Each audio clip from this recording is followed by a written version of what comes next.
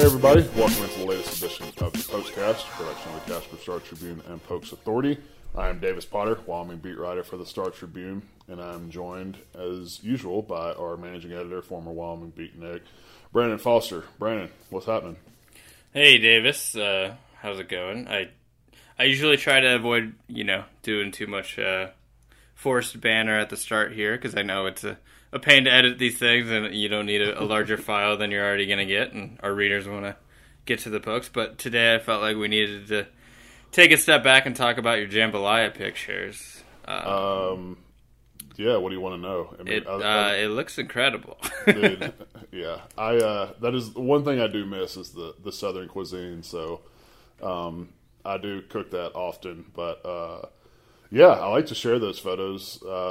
Cooking is just like I don't know, it's sort of therapeutic for me. Like I just enjoy it, and so I share that stuff not only because the food's good, but maybe that'll encourage some other people to cook more, particularly during this pandemic when maybe money might be a little tighter than usual, or you're not going out to restaurants as often.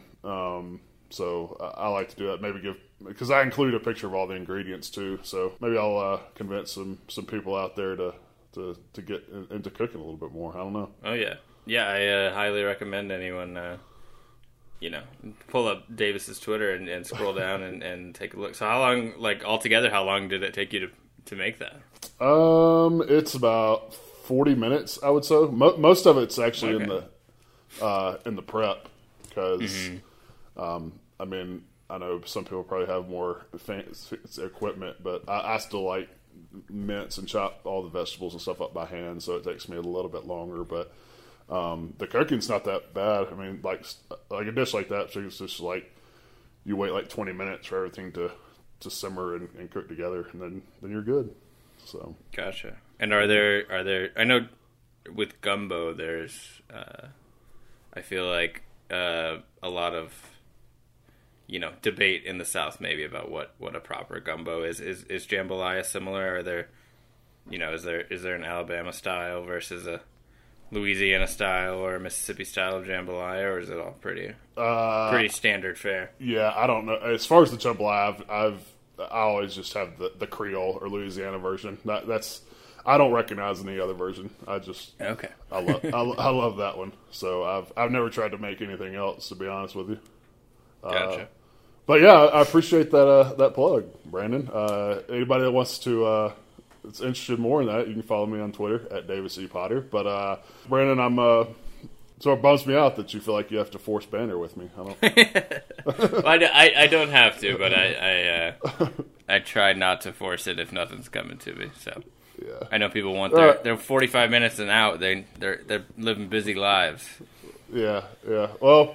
Anyway, back on topic to what we want to discuss here today regarding Wyoming athletics. Brandon, we'll talk a little bit of basketball because Wyoming did return to the court on Thursday night. And then Tim Polasek, we had our first media session with Wyoming's new offensive coordinator earlier this week. And so we'll sort of dissect a little bit of what he said to the media earlier this week. But start on the hardwood, Brandon, and Wyoming played its first game in 13 days Thursday night at Utah State. And, there were times that Wyoming didn't necessarily look like a team that had that long of a layoff, looked crisp, didn't necessarily looked like it had a lot of rust to shake off, and then other times it did. But really, it was a tale of two halves for Wyoming. And look, this isn't any secret with this Wyoming team. I mean, anytime they go up against an opponent with a formidable front court, that's a disadvantage for Wyoming just because.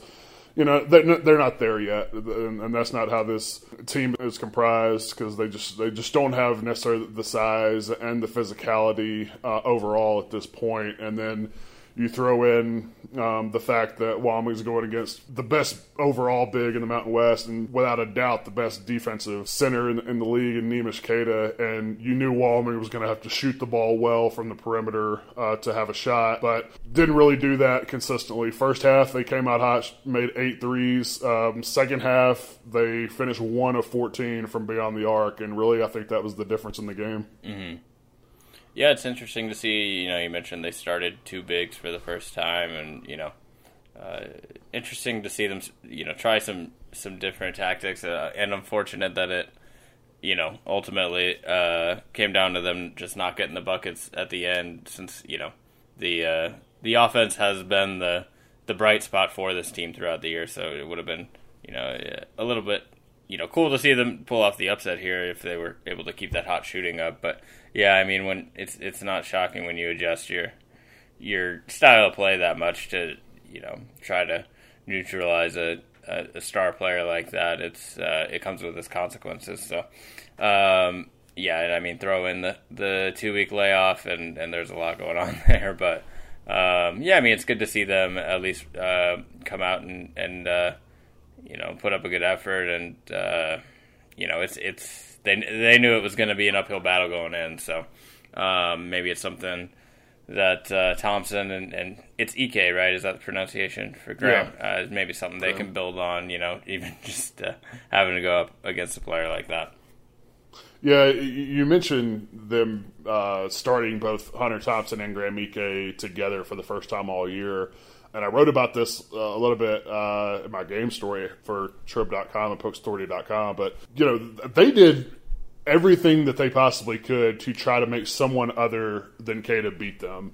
Not only starting two bigs together, but basically every time down the floor on defense, I should say. So every defensive possession, they basically sagged off one of Utah State's weaker shooters in order to try to get an extra body around Queta. And it was, and I don't, because Jeff Linder wasn't available to the media after the game, so I don't know exactly what the main purpose of it was, but it didn't look like necessarily that they were trying to double team him once he got the ball on offense, because they really didn't send a second defender at him a lot in those situations. It looked like they were more just trying to put a second or third body on him to keep him off the glass as much as they could. Because I even tweeted out a picture from one of the sequences during the game. When Wyoming had three guys trying to box him out at one point. There was a fourth guy even trailing the play that was coming in. So they had four guys around him at one point, and so it was very obvious. Yeah.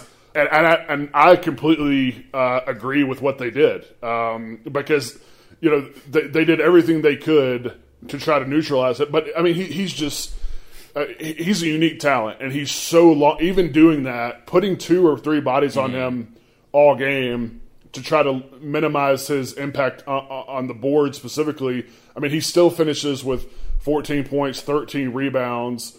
And 5 blocks. I mean, he's just so long. I mean, it seems like if he put his hands straight up, it just seems like his hands would like touch the sky, basically. But Utah State finished 6 of 20 from 3-point range, so right at 30%. So the plan actually worked. I mean, they didn't lose because the guys that they left alone around the perimeter knocked down a bunch of threes. Wyoming gave up 38 points in the paint.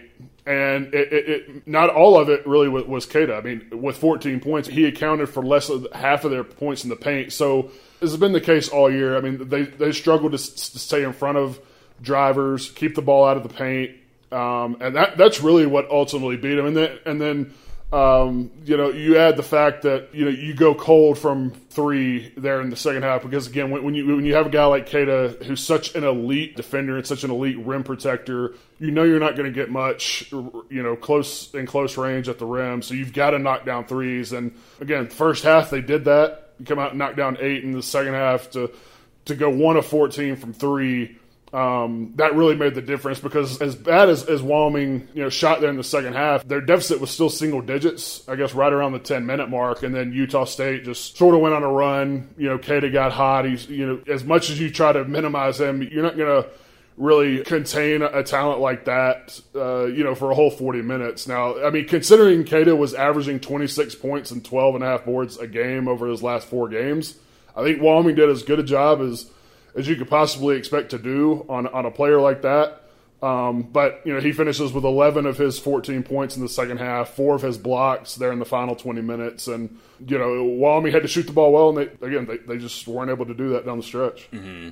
Yeah, and, I feel like I've said this before, but basketball is, I think, an interesting game where there's just so many possessions in a game that even if you try to neutralize a strength for another team over the course of 40 minutes, it's gonna rear its head at some point, and play, and just kind of shifting what you do best to cater to the other team is often going to be something. It's going to be a challenge to succeed at that for such over the course of an entire game. So I think there are probably some things that this team needs to fix that just it's not going to probably fix over the course of the season, especially defense in the post in general. But I always enjoy teams at least kind of trying something new and seeing throwing something unusual at an opponent rather than okay, we're going to line up and play our game and then just not even account for the all conference guy at the center of the other team. So it looked like Davis as well. Kenny Foster, my cousin, got out there despite Linder saying previously he didn't expect to see him on the court again this year. Is that right? Yeah, an interesting development there because Jeff had said on Tuesday actually when he met with the media that it was highly unlikely that either him or Owen Nelson were going to play this year because of the injuries that they were dealing with. But Kenny was out there. I guess you figured something was up when he was actually dressed out and going through warm-ups, and then he had a little wrap on the knee that he had injured. But I think he played. Actually, I can see right now. I've got this box score pulled up, but played just 9 minutes. Finished 0 for 2 from the field, so didn't score. But and it's interesting because Jeff said something would have to change for either of those guys to get back on the floor. So I wonder what did change in the 2 days leading up to that game since we had talked to him, because obviously again we didn't get to talk to Jeff after the game on Thursday night, so I'm not sure what actually did change, but it's another body for them, and just particularly another shooter for them. If he's able to be effective here going into the Mountain West tournament, that could be a big lift for them. Yeah, just for the record, there's no relation that I'm aware of there, but it's they'll take all the bodies they can get going into the tourney, and it's. To go back real quick, I didn't want to cut you off, but that picture you tweeted out that you referred to, it is pretty wild. You can't even see Keita in that photo. Yeah. It's just like all yellow. It's just four dudes down in the paint surrounding him. I need to ask. I feel like the biggest takeaway on social media from the game was everyone getting sick of Doug Gottlieb. Did you have the sound on as you were watching?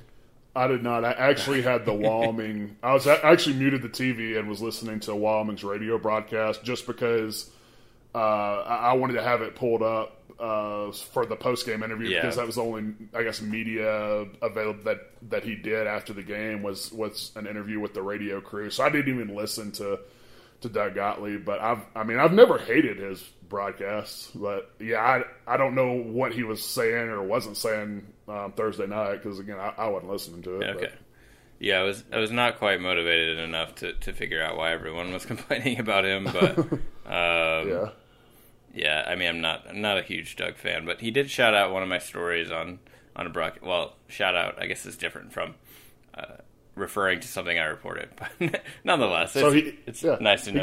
He gave you a plug. Yeah, he didn't link to the website or anything, but there was that. So, but it's I guess a little bit to build off in that game. I don't know if we're still at the point where moral victories are a thing or not, but with one game to go.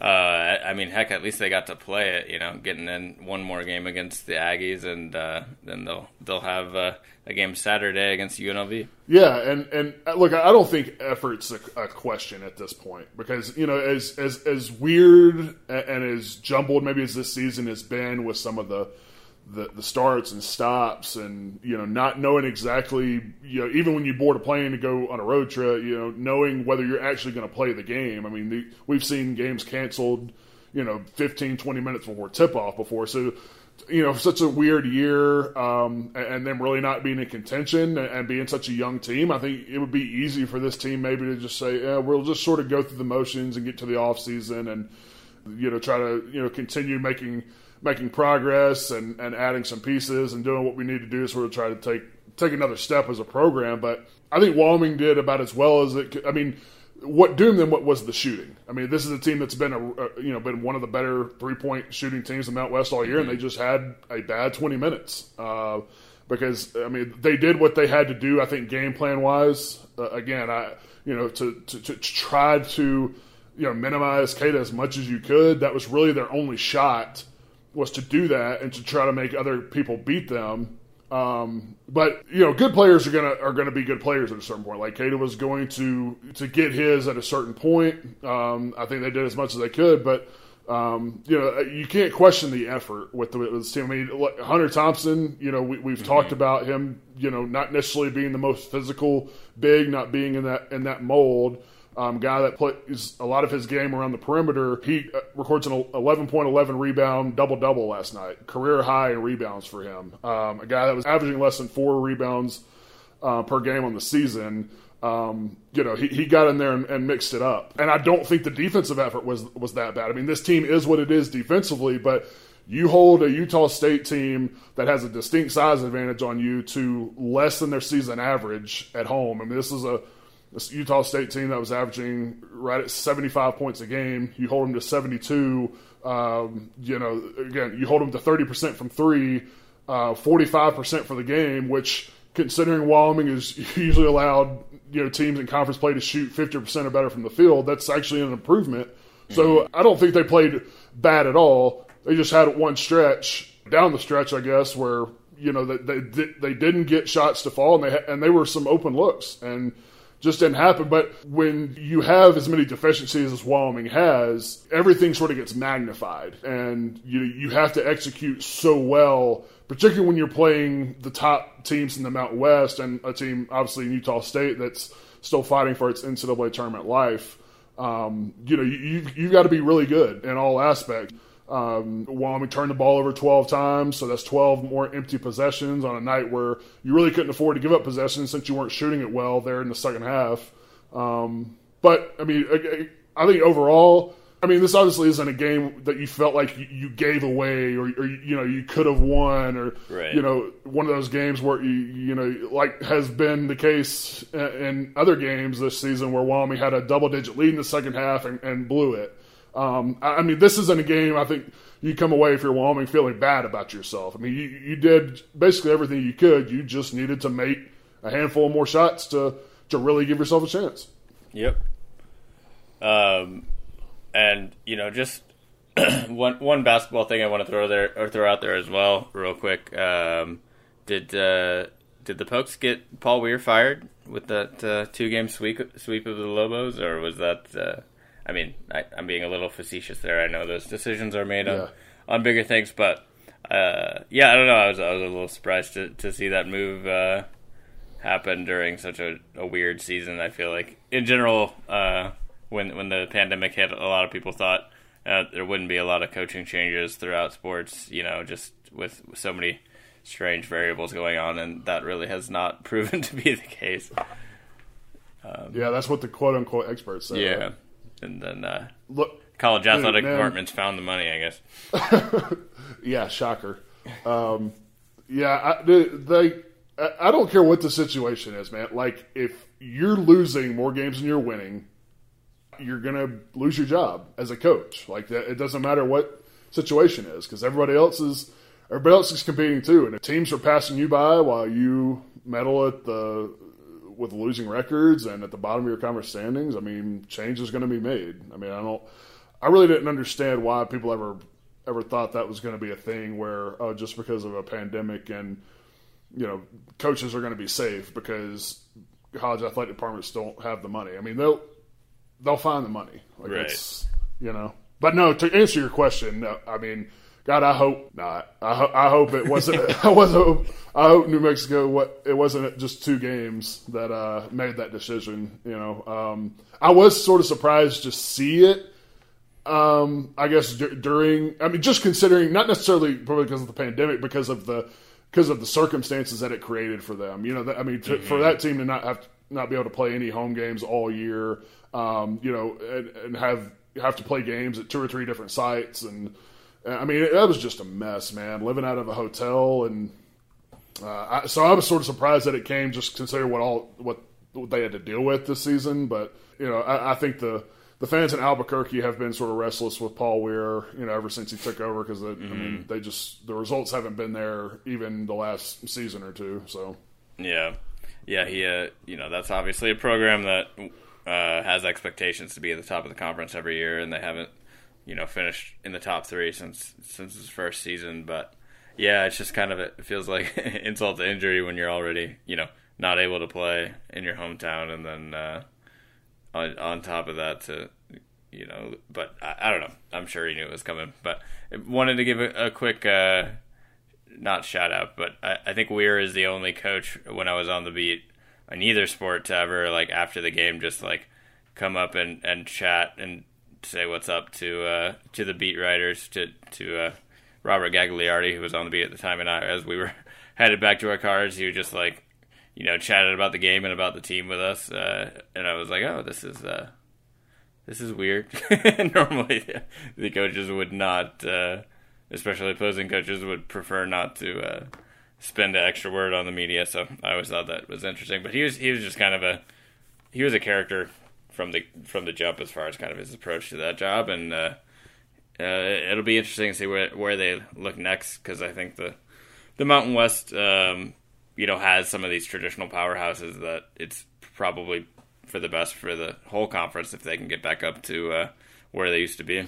Yeah, I will say I think the Mountain West tournament is going to be pretty interesting this year, because I mean, I think there's, I mean, you know, we've talked at length about those 4 teams that have been at the top all year, you know, that are NCAA tournament hopefuls. But I still think that, you know, like a Nevada or UNLV or you know, even a Wyoming, if they got hot shooting the ball, I think that's, you know, I think there are teams other than, you know, those top 4 that are probably going to be the quote unquote favorites going into it. I think there's other teams that could sneak up and at least make a deep run. But speaking of the Mountain West tournament, Thursday's result locks Wyoming into the number 8 seed for the conference tournament next week in Las Vegas, which I believe, I'll have to double check this, but I believe that means they'll play the first game of the tournament next week in the 8-9 game.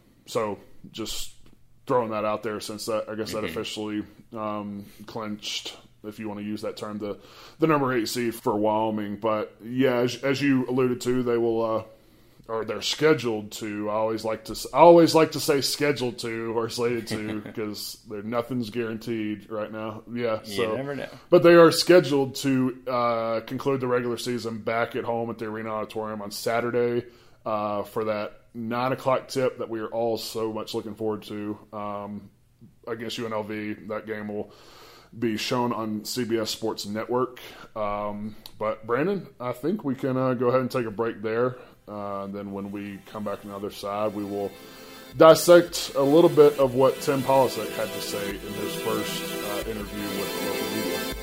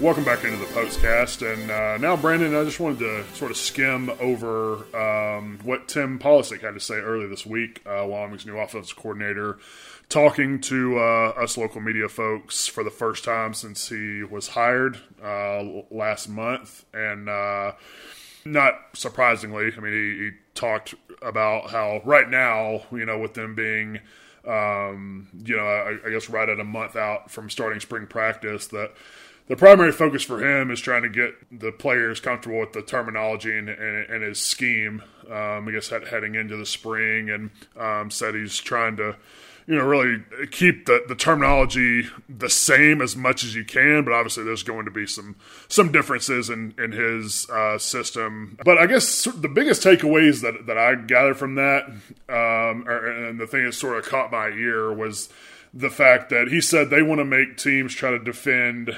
the whole 53, meaning all 53 yards that make up the width of a football field. And I think that's something that wasn't always necessarily the case in Brent Vigen's offense, because we've talked so much about how 95% of their run plays were between the tackles and really between the A and B gaps, and so you sort of got lulled in with sort of doing the same thing all the time, particularly in the running game. And he talked about how he wants to leverage teams even on the perimeter and get outside and use more running plays on the edge and just make teams defend every inch of the field. And along with that, he said he wants to make teams have to defend every single personnel grouping and all their different formations, which tells me that there's probably going to be a little bit more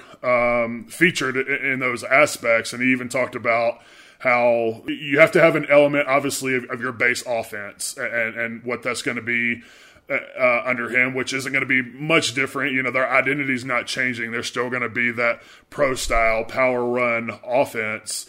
But you have to mix in other elements with that. And he talked about having an element of the option game and even having an element of the empty sets, which is, I know, something that we've talked about on a previous podcast, because that he used those formations a lot when he was the play caller at North Dakota State.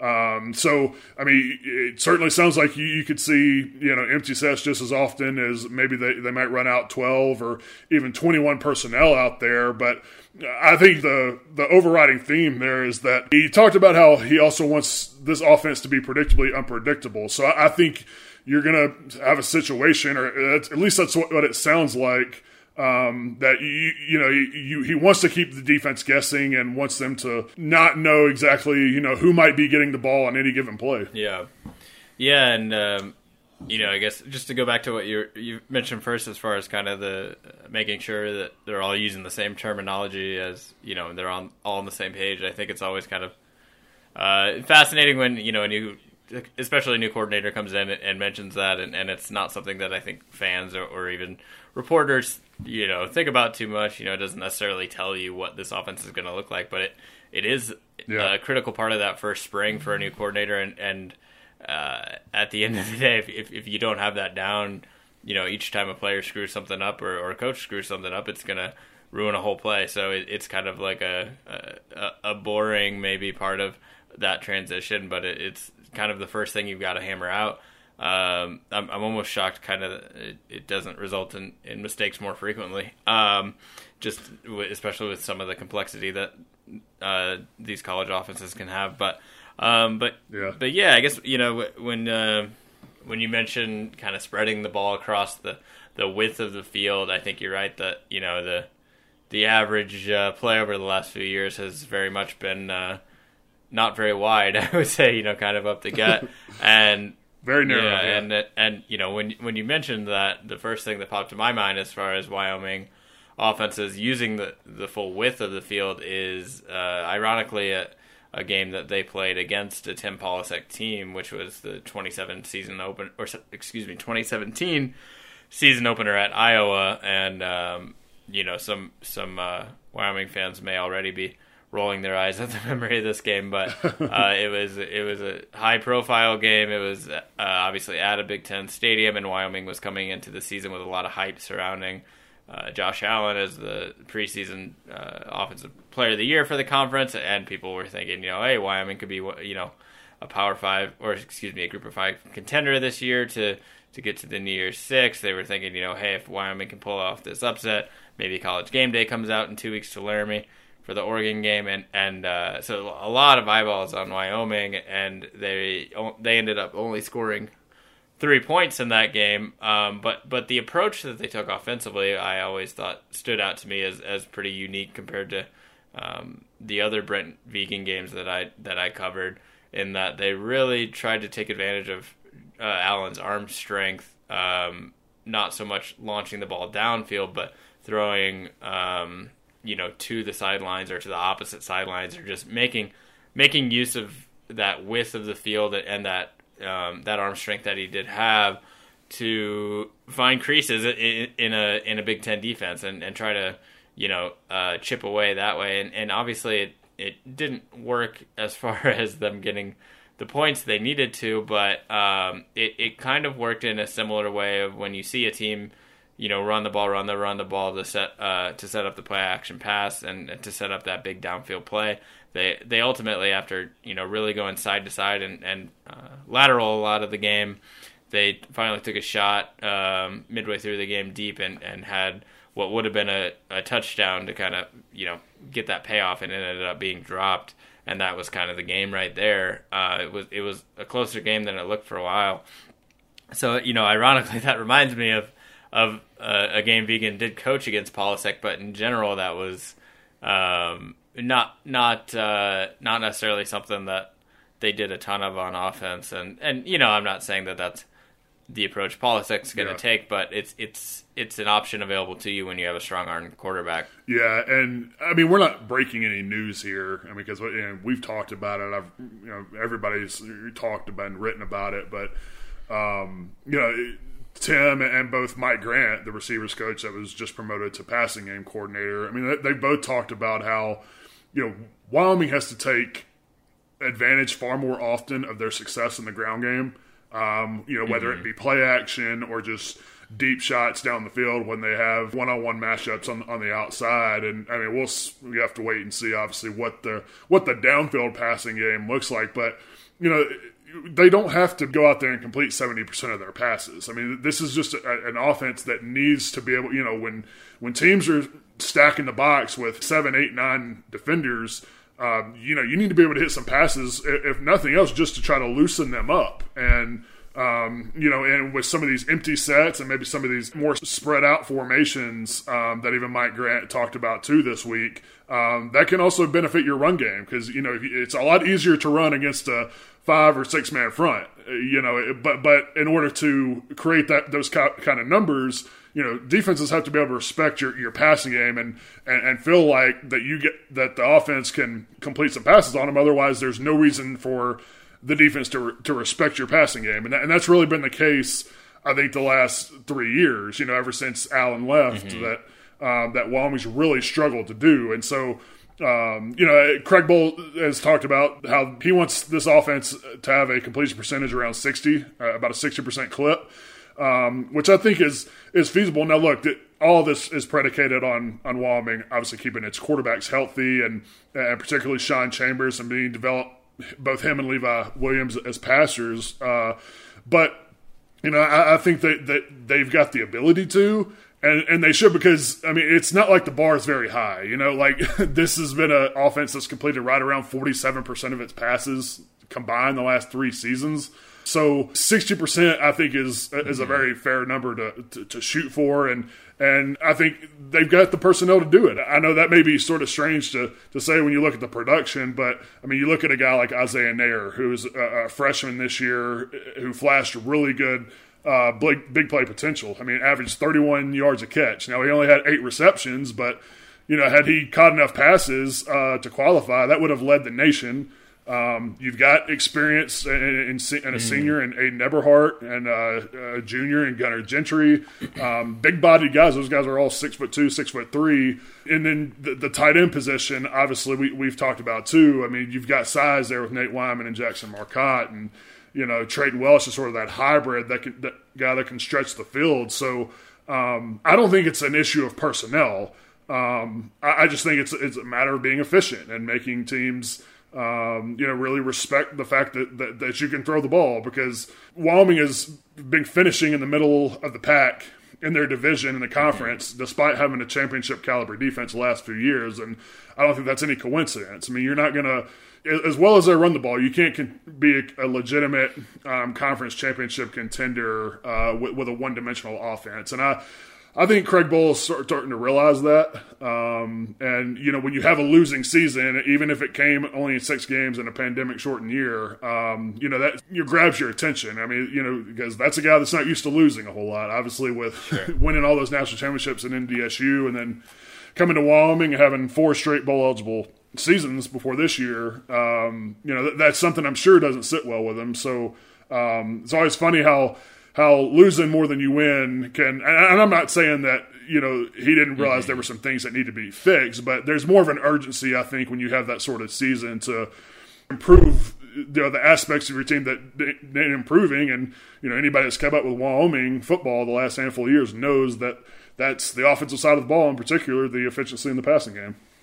Yeah, and I think, the timing is ripe for Bohl to really be, like you've said before, just really stressing that this is something that needs to change, maybe more so than he had in the past couple of years, when you've got that losing season behind you, and even if it's just 6 games, that's something they hadn't done since 2015, and I don't think that's where he wants this program to be at. On top of that, you've got a changeover at offensive coordinator for the first time, since George W. Bush was president for Bohl. So that's the timing is right to actually change some things if they're going to. In your article on PokesAuthority.com, where you spelled out everything Tim said about said at his first press conference, some of the ways he refers to the struggles of the past few years and the ways that they'll change what Vigen does or what he did. It almost sounds like he's referring to a coach who got fired, when you normally hear that. And so I think, we talked before about how this is perhaps a good situation for both sides for him to get a head coaching spot, but for Wyoming to try something new. But, I think it'll be interesting to see just how new it is, under Polasek. I mean, one thing that I'm curious to see is if they do sort of keep a somewhat similar mentality with some just more flourishes or tweaks here and there.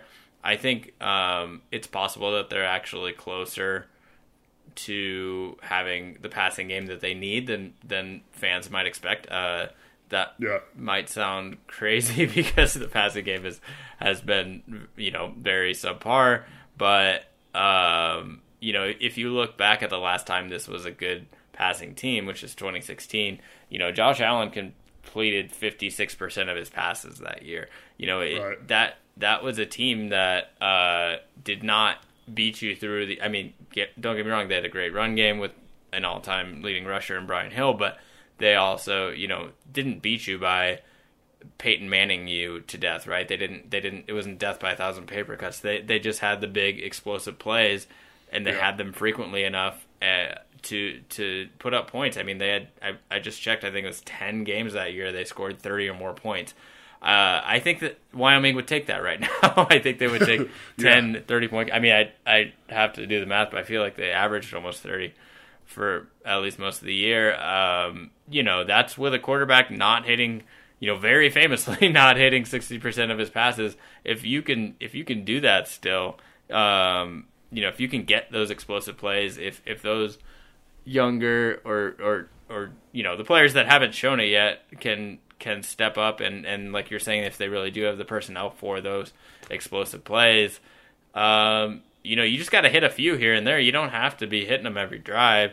And with the defense and run game that they have, they're going to win ball games. So, if their mindset is, sort of to, hey, let's get back to 2016 and, not to say that that's the ceiling for this program to just get to a conference championship game, but it'd be good to get back there as far as where they're at now. And so if that's their approach, they might actually be closer than you think. They just got to take like Grant has said, take advantage of some of those opportunities that a strong run game creates. Now, if they truly do want to be the 60% offense, completion percentage, and actually make some sizable changes, that's something that I wonder how quickly you can implement, as opposed to, hey, we're actually gonna, we're just gonna add this explosive element back in. We're gonna find a way to make big plays, but we're still gonna be this ground and pound offense.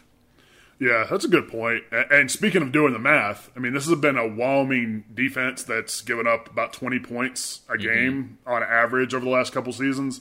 If you're able to score 30 points, yeah, I mean, you're going to win. You're scoring more points than you're giving up. You're going to win a lot more games, and that was that's been the issue for Wyoming. Particularly, I think back to that 2019 season where they just lost so many one-possession games because they just could not. They weren't multidimensional enough on offense to come up with an answer when particularly the better teams on their schedule that season, shut down their run game. And if they just had a little bit more diversity, if they could, make. If they had any sort of efficiency in the passing game, it can make teams pay for loading up the box. I mean, I think they probably win. I think that they finished with 5 losses that year. I mean, they could have been a 10-win team perhaps and been much more in the Mountain West Conference championship equation. But, so – and look, I know there are still doubters out there. I've talked to people, fans, fan interactions on Twitter – where there's an overriding theme that, well, we've heard this from Craig Bull before. He's talked about needing to change things, and things have remained the same. So, we're sort of taking a wait-and-see approach. And, Brandon, you might be able to talk to that a little bit more just because you were on the beat before I got here a few years ago. But there seems to be a real concerted effort and a real awareness that things have to change. And particularly in the passing game and the efficiency in that area, because Craig Bull, every time that we have talked to him, we being the media have talked to him this offseason, he has mentioned the term re-engineer when talking about this offense, and he's brought it up unsolicited and talked about how they need to be more explosive.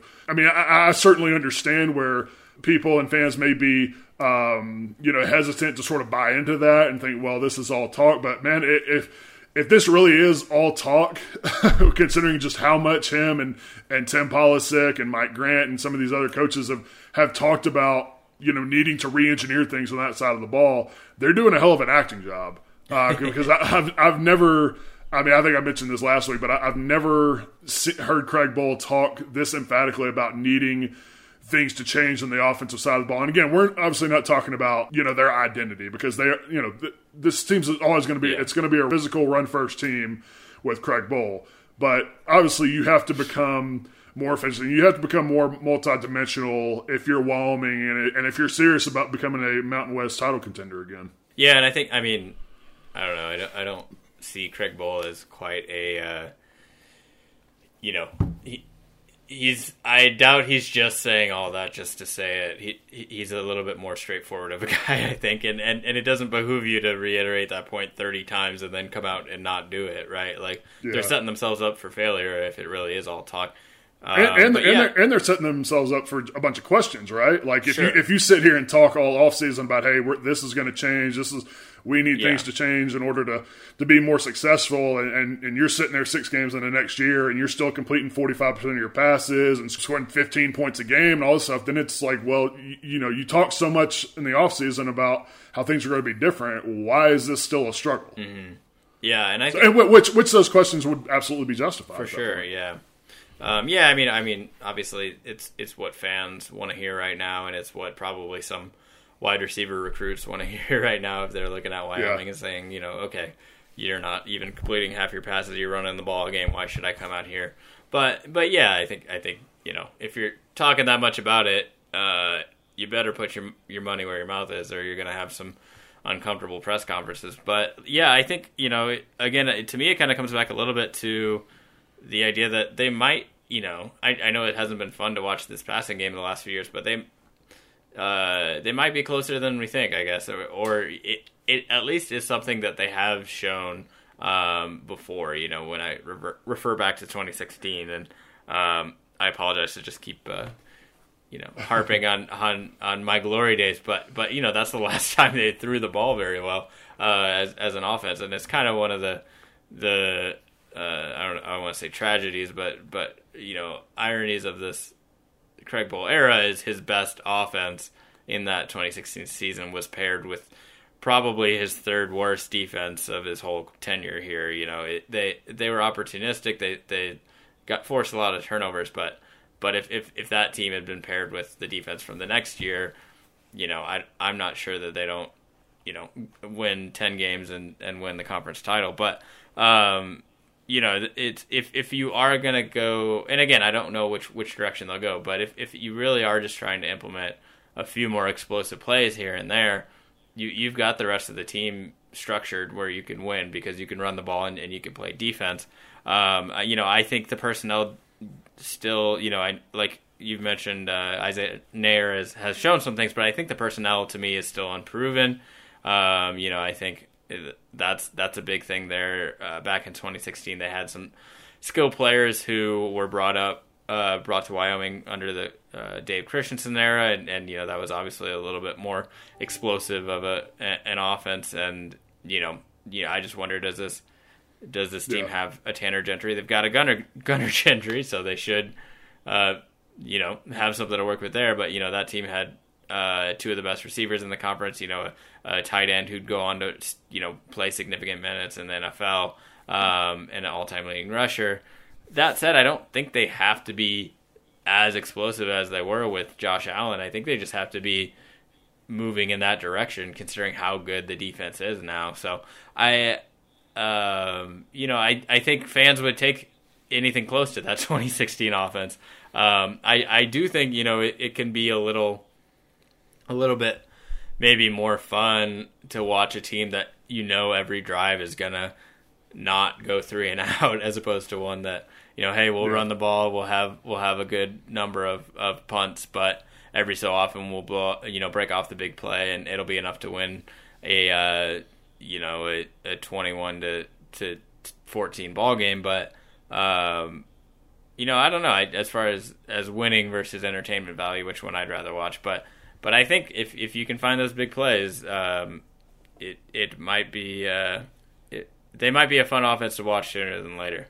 Yeah, no, I agree. And, Tim also said that, if they're throwing the ball like 40 times a game, they're going to be in trouble. So, I mean, nobody's saying they have to do that, and they're not going to do that. But it's from a personnel standpoint, it's also hard to get in a rhythm, when you're only throwing the ball 15 times a game and each receiver is getting like 2 targets a week. Yeah. I mean, that's hard on anybody. So I think they have to find a happy medium there. But the first step in addressing a problem is admitting you have one, right? So, I mean, they've done that, time and time again this offseason, talking about the coaches. And all we can do is wait and see to see what it all looks like come the spring, which reminds me, Craig Bohl said that Wyoming is tentatively scheduled to begin spring practice on April 6th. But Brandon, go ahead and wrap it up there. I do want to say real quick that next week's podcast will be coming out a little bit earlier than usual, with the Mountain West basketball tournament starting on Wednesday. So we're going to get this podcast out but before then, to sort of preview that and talk about the conference tournament a little bit. So look for this podcast a couple days earlier than usual next week. But be sure to stay locked into Trib.com and PokesAuthority.com for all of our coverage. You can follow us on Facebook and Twitter at Pokes Authority. You can follow me on Twitter at Davis E. Potter. Follow Brandon on Twitter at BFoster91. This podcast is on iTunes, Google Play, Spotify, and Omni. So be sure to subscribe and download it and give us that 5-star rating. Brandon, appreciate you joining me. Thanks to all of you guys for listening, and we will talk to you again next week. Thank you, Davis. We'll talk to you soon.